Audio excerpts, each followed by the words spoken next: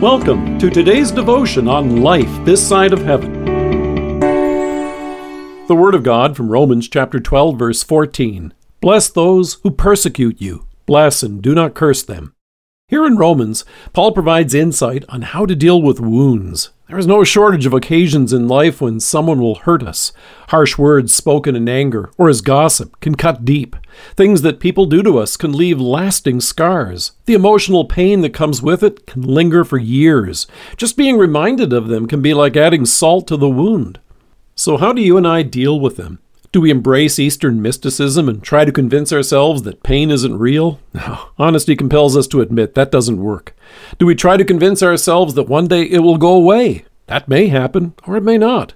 So at first, the instructions that the apostle gives sounds like wishful thinking. It may even sound impossible. A few verses later he advises, do not repay anyone evil for evil.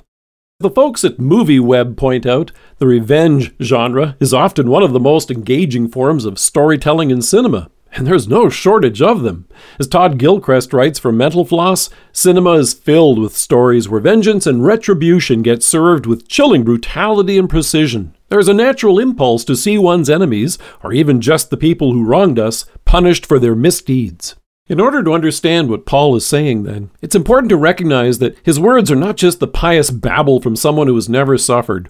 In 2 Corinthians, he describes having been beaten, whipped, and thrown into prison by his enemies. Clearly, the apostle knows what it means to have been hurt. So you can be sure that his words are more than just happy talk. Instead, the apostle recognized what God himself does with our hurt, and he shares with us this pearl of wisdom. Did you know that a beautiful pearl is actually an oyster's response to pain? Rachel Crowell of Science News explains, pearls are formed when an irritant gets trapped inside a mollusk, and the animal protects itself by building smooth layers of mineral and protein, together called nacre, around it. And quoting Laura Otter, a biogeochemist at the Australian National University in Canberra, she notes, nacre is this incredibly beautiful, iridescent, shiny material that we see in the insides of some seashells or on the outside of pearls. In other words, the response to pain is what makes a pearl. In your case and mine, it's our Savior who produces in us these responses to pain that the apostle describes. Apart from Christ, no amount of trying to summon up this kind of strength or resolve could ever bring it about. However, now, instead of defaulting to anger and revenge, God directs our focus to the Savior on the cross.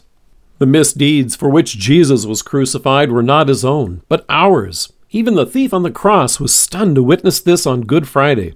While one of the two thieves hurled his anger and vengeance upon those below, Jesus instead prayed, Father, forgive them. Up on the cross that day with Jesus were all of your sins and mine placed upon him, even for those times of weakness which we now bitterly regret when our anger got the better of us. As Isaiah notes, he took up our infirmities and carried our sorrows. And through faith, the result is nothing short of breathtaking. He goes on to reveal that Jesus was pierced for our transgressions. He was crushed for our iniquities. The punishment that brought us peace was upon him, and by his wounds we are healed. A pearl is actually created by thousands upon thousands of layers of that shiny material that creates its luster. For you and me, it's God's daily mercy through faith in Christ, which comes to us again this day in his word.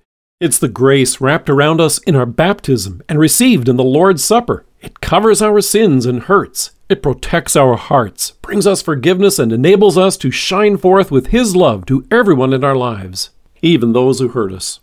Let us pray. Loving God, thank you for this peace which passes all understanding, this breathtaking pearl which keeps our hearts and minds through Christ Jesus to life everlasting.